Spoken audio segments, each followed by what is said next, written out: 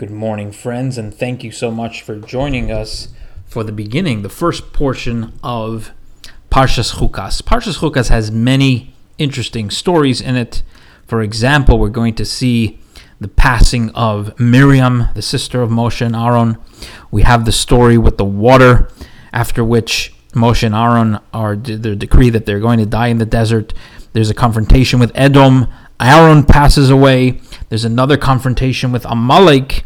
There's an incident with the snakes, a miracle at the Zered River, as well as the conquest of the territories of Sichon, Yazir, and Og. Really, this parsha takes us 38 years ahead from where we left off from the story of Korach, right at the edge of where they're about to go into the land of Israel. However, the portion begins, today's Aliyah and the beginning of tomorrow's Aliyah, starts with the most mysterious law of the Torah, the Chok of all Choks. Chok meaning a decree that where the Torah doesn't give us the explanation for it.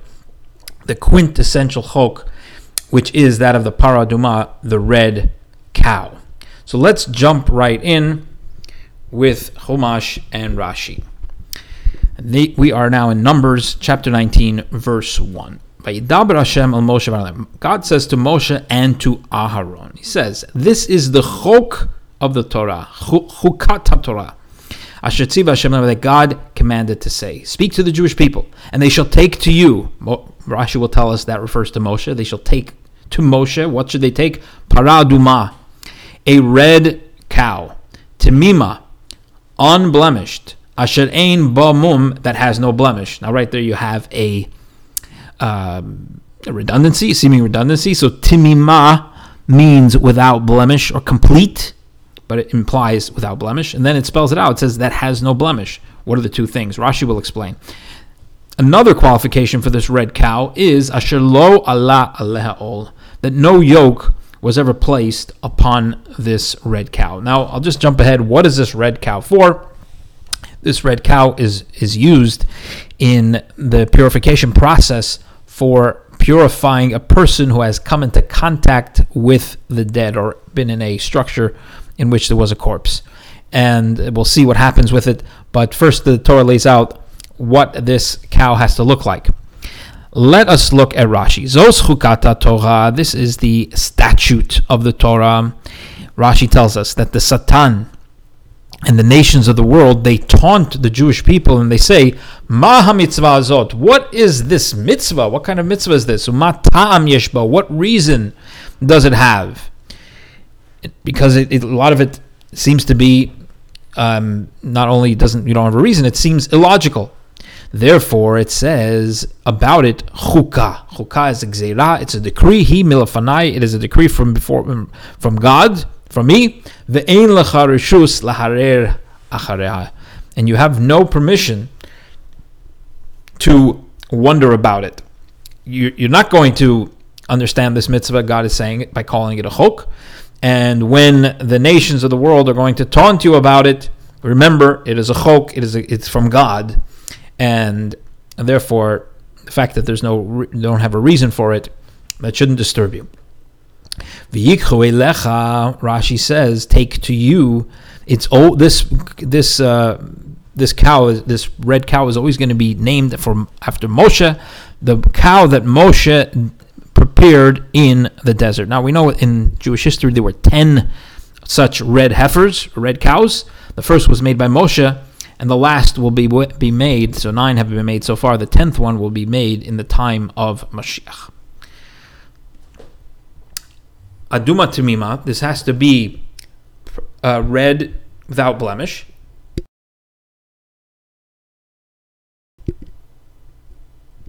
What does that mean? Rashi says it has to be complete and unblemished in its redness. In other words, if it has 2 hairs that are black, even just 2 hairs, certainly if it had 3 or more, it would be invalidated for this purpose. Now, so there's the chok right there. Why does it have to be a red cow? So the chukim will start piling up as we go through this law. Why is it so important? Verse 3, you shall give it, this cow, to Elazar the Kohen. Who is Elazar? He's the son of Aaron, and he's also the deputy high priest. So as Rashi says, this mitzvah has to be performed by the deputy to the Kohen Gadol. He should take it outside the camp. Rashi will tell us, what does it mean outside the camp? Outside all three camps. As we've learned in the past, there were three concentric circles. The inner circle, which is the camp of the divine presence, where the tabernacle was situated. Around that, the second camp is the camp of the Levites, and around that is the camp of the rest of the Israelites. So when it says outside the camp, which one does it refer to? Rashi tells us it refers to all three. It's really outside of the camps of Israel. V'shachat oisel lefanov, and he shall slaughter it in front of him. Rashi tells us that means that somebody else shall slaughter this cow in front of Elazar the Kohen. And as Rashi tells us, it doesn't even have to be a Kohen. It could be a non-Kohen. In fact, he says it as a statement. A non-Kohen slaughters it, and Elazar has to be present and seeing. Verse 4, and then what happens then? Elazar the Kohen will take from the blood with his finger, and he will sprinkle towards the face of the Ohel Moed from its blood 7 times. So here he is, he's standing, as Rashi says, in the east of Jerusalem, and he is facing and looking at the opening, the entrance to the Heichal, to the holy, while he is sprinkling this blood. What does he do next? Verse 5, he burns. Now this cow that has been slaughtered is now burnt in his presence completely. The hide, the fat, the flesh, the blood, the dung, he shall burn it, Yisrof. Verse 6, and the Kohen shall take eitz erez, a piece of cedar wood, ve'ezov, a hyssop, ushnisei la'as, and a crimson wool, v'hishlech al toich stefat sapara, and he shall throw it into the burning of the cow. So, as I said, the Chukim will start piling up. Why these specific things? Why are they thrown in and burnt? Verse 7, and now the Chok of within this Chok, which is that even though this whole ritual is created and its function is to create purity, it purifies a person who became tameh, ritually impure by contact with the dead. Nevertheless, the person who is engaged in preparing and administering this purification, he himself becomes impure. Very counterintuitive. So verse 7 says, the Kohen shall wash his clothing and he shall bathe his flesh in water, meaning he should go in a mikveh, and only then can he come into the camp. But first, after he goes to the mikveh, he has to wait until nightfall, as the verse says, v'tamei hakohen ad ha'arev, and then he can come into the camp. So he goes into a mikveh, he waits until nightfall, and now he is able once again to come into the camp. Which camp are we talking about now? This time Rashi tells us we're talking about the camp of the Shekhinah, of the divine presence. And as Rashi says, the only type of impurity that requires one to be sent out of all the camps is only the Zav and the Balkari and the Mitzorah, the one with Tzaras. Verse 8. The one who burns the cow, he must wash his clothing in water and immerse in a mikvah, and he also will be impure even after immersing in the water until nightfall. Verse 9, Vasaf ish tahar, now a person who is pure shall gather the ashes of this cow, and he shall place it michutz lamachane, outside the camp, in a pure place. And it shall be for the Jewish people, lemishmeres, for keepsake, lemei nida, Rashi translates nidak from the word to throw. Lemei nida, a water for throwing or sprinkling. Chatas, and Rashi interprets chatat as cleansing. So these are two confusing words. Nida, meaning to throw in this context, and chatas, which usually you think of as a sin, refers to cleansing. As I believe his Goraria says, what sin is over here? There's no sin here. So why is it called chatat? Because chatat can also mean a cleansing. Rashi tells us that the command was actually to take these ashes and split them into 3 portions. One portion was placed in the Har HaMishcha, which is the Mount of Olives. The other was divided among the watches, the Mishmarot. As we know, the Kohanim, the priests, were divided into 24 Mishmarot. who served at different times in the temple, so it was divided among them, so they would have it in order to use it in case somebody who was impure came to the temple and needed to be purified, they would have it. And the third was placed in the chel, which is on the rampart surrounding the temple area. Verse 10. And now the one who gathers the ashes, he also has to wash his clothing. So he comes in pure, but now that he was engaged with these ashes, he has to wash his clothing, and he will be impure until evening. And this shall be for the Jewish people and for the convert that dwells among you, l'chukas olam, for a eternal statute. Verse 11. Now, what is this all this for? Now the Torah explains what it's for. A person who touches the corpse of a human being, he shall be impure for 7 days. Verse 12, on the third and seventh days he shall cleanse himself. Again, we have this word chatat, like we had before, that meant cleanse. You have it again in verse 12. Yischata, he shall be cleansed with this water. We're talking about ashes so far, but as we'll see, it gets mixed with water. But Yom HaShlishi v'Yom HaShvi yitar. On the third day and on the seventh day, he should be purified with this water, sprinkled water. And if he is not cleansed with it on the third and seventh day, he will not be purified. Verse 13, anybody who touches the corpse of a human soul that dies and was not cleansed with this purification process, and he goes, now I'm adding brackets over here, and he goes and enters the tabernacle or the temple, as Mishkan Hashem Timeh, he has contaminated the tabernacle of God. That soul will be cut off from Israel. Why? Because Meinida, the sprinkling waters were not thrown upon him, so he's still impure. Oi tu masaboy, his uncleanness remains upon him. Rashi says, the verse says, b'meis b'nefesh. He touches the corpse of a human soul. Rashi says that comes to exclude the soul of an animal. If a person touches a dead animal, he does not require this purification process. Second explanation, Rashi says, that is referring to somebody who touches the blood of a dead person, of a corpse, in the amount of a revit. Mishkan Hashem Timei, Rashi says, if he entered the azara, the courtyard of the temple, even if he has immersed himself in a mikvah, but if he hasn't had these sprinklings on the third and seventh day, he has contaminated the holy. Verse 14, Zois HaTorah, this is the law of a man who dies in a tent.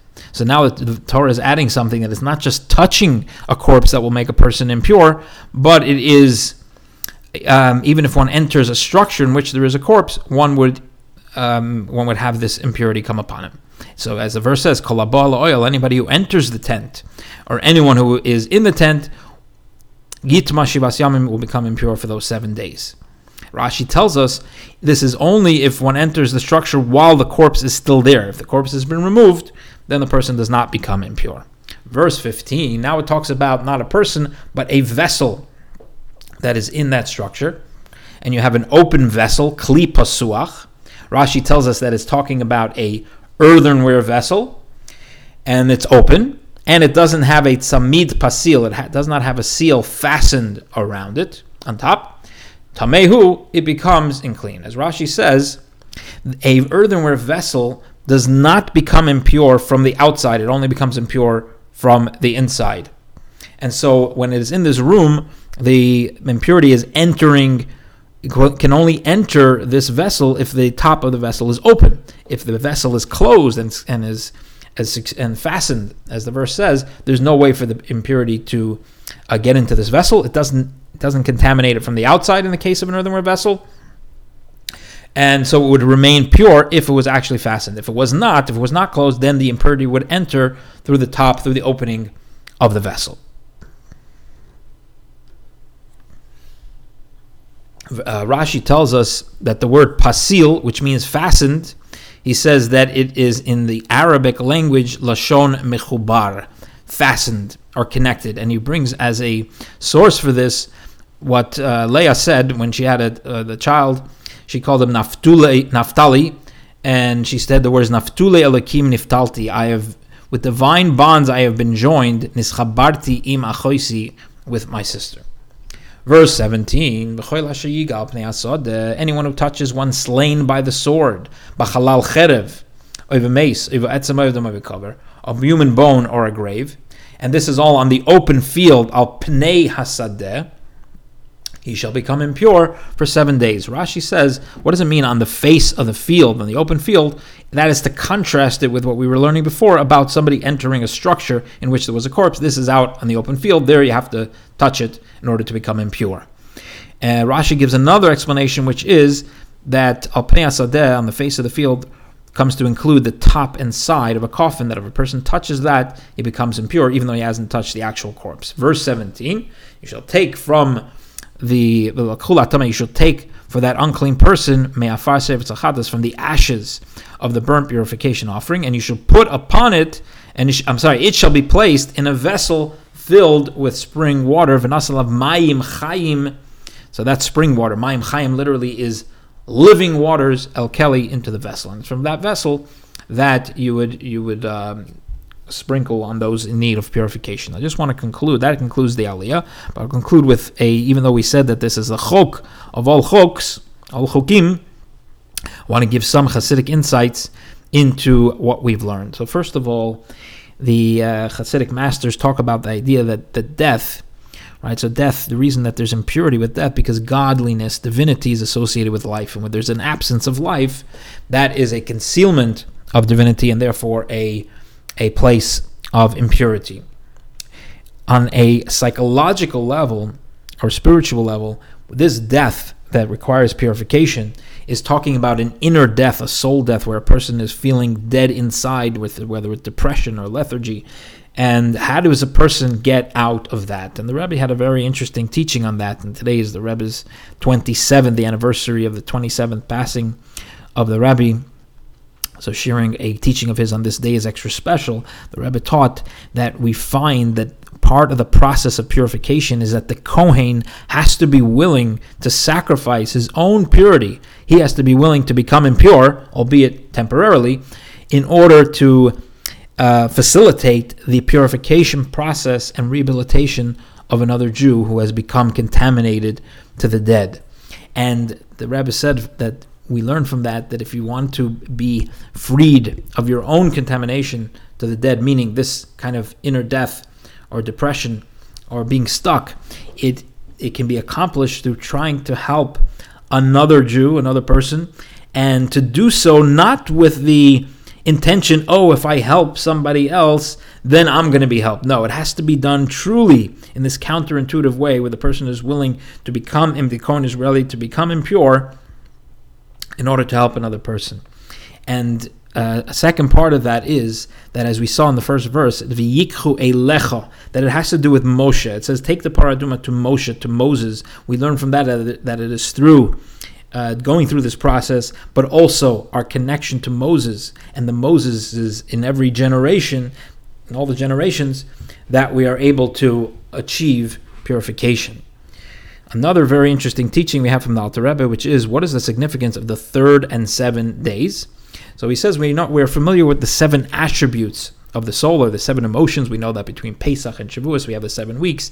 Each of those weeks we're refining another one of the emotions. So what is emotion number 3 and emotion number 7? The emotion number 3, so it's chesed, gevurah, it's kindness, severity, strength, and the third is Tiferes, which is associated with mercy. And so the first step in coming out of this impurity and rehabilitation is to evoke our power of compassion. On compassion on who?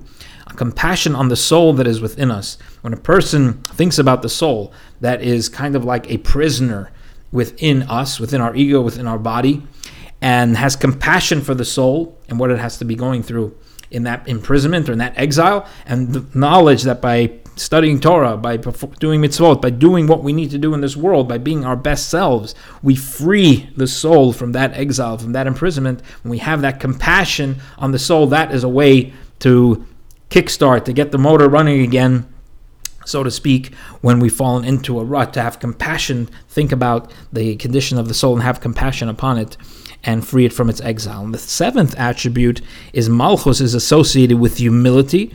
And so the two steps, so to speak, of having our this impurity removed from us is, number one, the third day, which is corresponding to the attribute of compassion, and the seventh day, which corresponds to the attribute of humility, understanding that when we're stuck, what it really boils down to is the ego, and which is